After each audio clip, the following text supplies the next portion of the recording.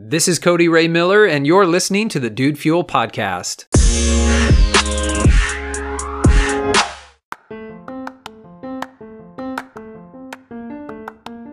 I am really impatient.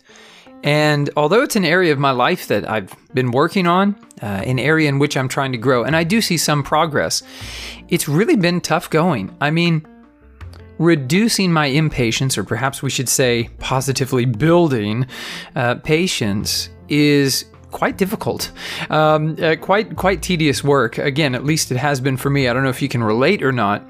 Malcolm Gladwell, in his book Outliers, he talks about the concept of 10,000 hours, which has now become something I think most people have heard of. If this is new to you, definitely something you want to keep in mind.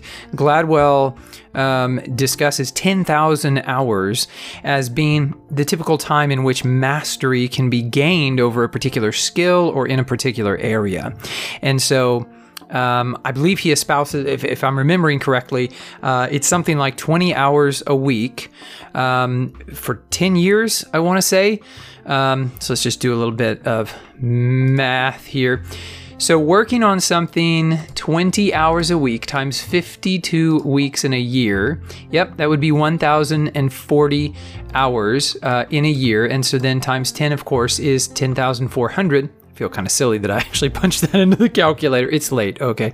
But yeah, 10,000 hours. And again, most people, I think, have heard of this, so it's probably familiar to you, the idea that you need 10,000 hours in a particular area or related to a particular skill in order to gain, mastery over that thing. And I have to say that, part of me when I hear about this, that the impatient part of me, becomes a little bit distraught.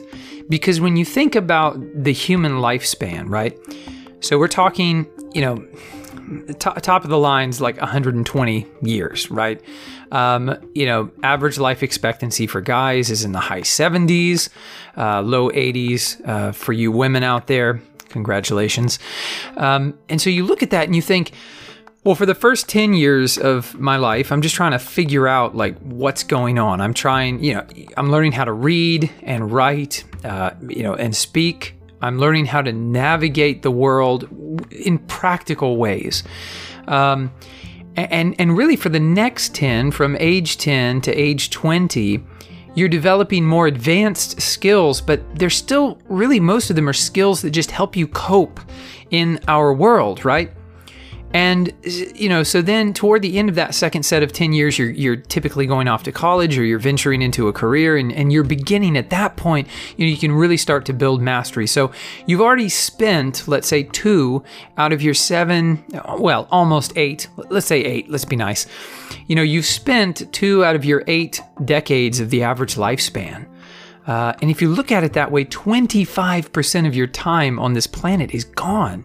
So I think this is why I tend to feel so impatient, because I'm like, I don't have much time on this earth. I don't have much time on this planet. And, to develop mastery in an area is going to take a decade of my life, and not just a decade of my life of time that's passing.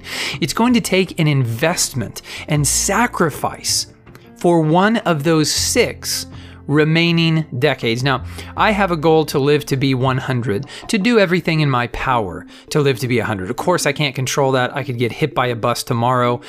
Cancer, some other disease could take me out.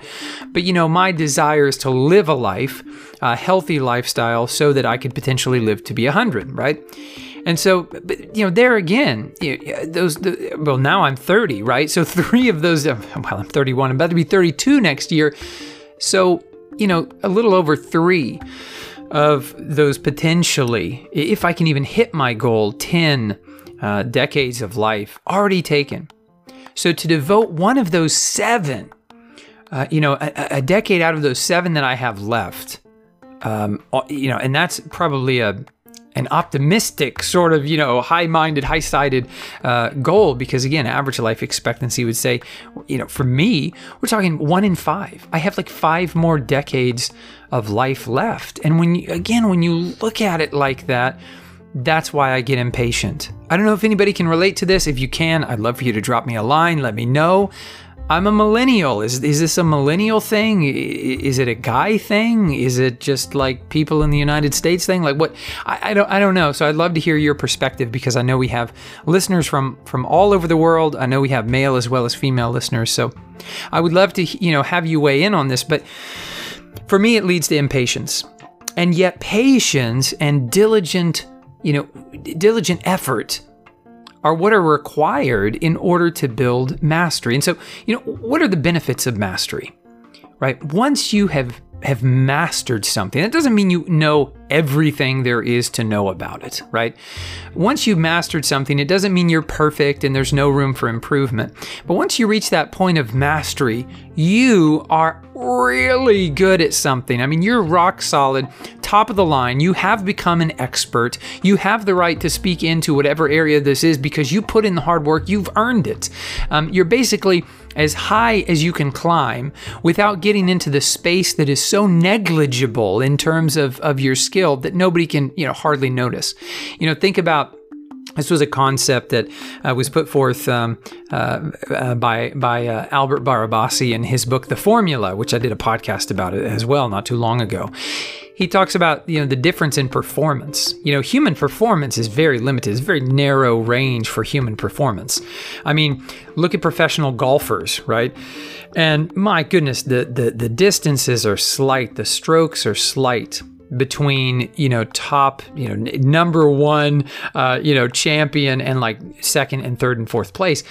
There's very, very little difference between them. You look at professional athletes, you see this. And so when you gain mastery in a particular area, there's just this thin sort of margin at the top where you can maybe eke out a little more, like a little more proficiency.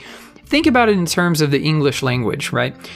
So we know a ton of words in our native language. And I'm assuming if you're listening to this podcast that you know English. It may not be your native language, but that you understand English.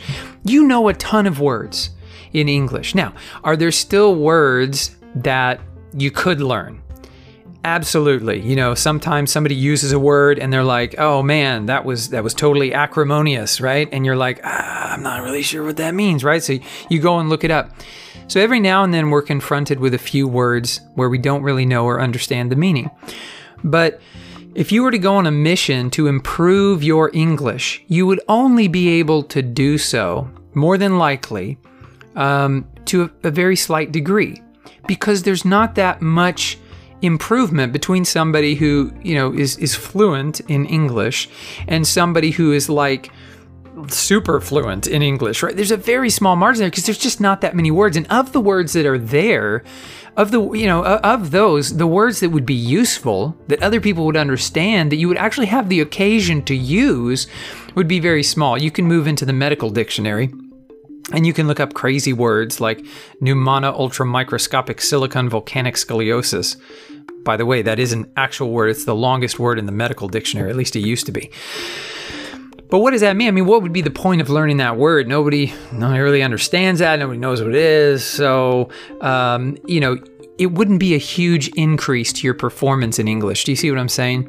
And so in the same way, this is what we're talking about when we talk about mastery. It's fluency. You have really reached fluency, mastery in a particular area. You still have things that you could learn. It may not be all that expedient or practical for you to do so. You've really reached pretty much the top of your game. You're basically at the pinnacle. And so the benefit there, again, is pretty obvious. People who, are fluent in a language are able to communicate. They're able to get, jobs that involve communication in that language. It expands naturally the amount of people they can communicate with. And so the benefits there, I think, are obvious to mastery and why you should do it. But the real question for me, and the one I'd love to have you answer and weigh in, on here, dropping a comment, getting in touch with me, letting me know whether you're listening on Spotify or Apple Podcasts, wherever. There should be a way. There should be a button somewhere. Get in touch with me. Let me know because, I think we have such little time on this earth. It's like, what are you devoting a decade to? What would you be willing to devote a decade of your life to? And I'll just be really honest with you. I haven't found that thing. I haven't devoted a decade of my life to anything, to just one thing, right? And I'm not sure what's worth that. and I just don't really know how to pick or to decide. I think that burden falls squarely on each and every one of us. This is your life. You get to choose how you're going to spend your time here on this planet. But I wanted to share some of these thoughts with you today about mastery and 10,000 hours, and recommend the book Outliers to you if you haven't read it. Again, it's one of those modern classics, in success literature. And so I would certainly commend that to you as a great read. But as always, this podcast is dedicated to you and to your success. I thank you so much for listening. Hey, if you haven't yet subscribed to the podcast, I hope you'll consider doing that today. I'm Cody Ray Miller. Hey, thanks for listening, and I look forward to speaking with you again, sharing some inspiration and motivation, maybe a story or two, something to get you going, get you thinking tomorrow. Thanks again for listening.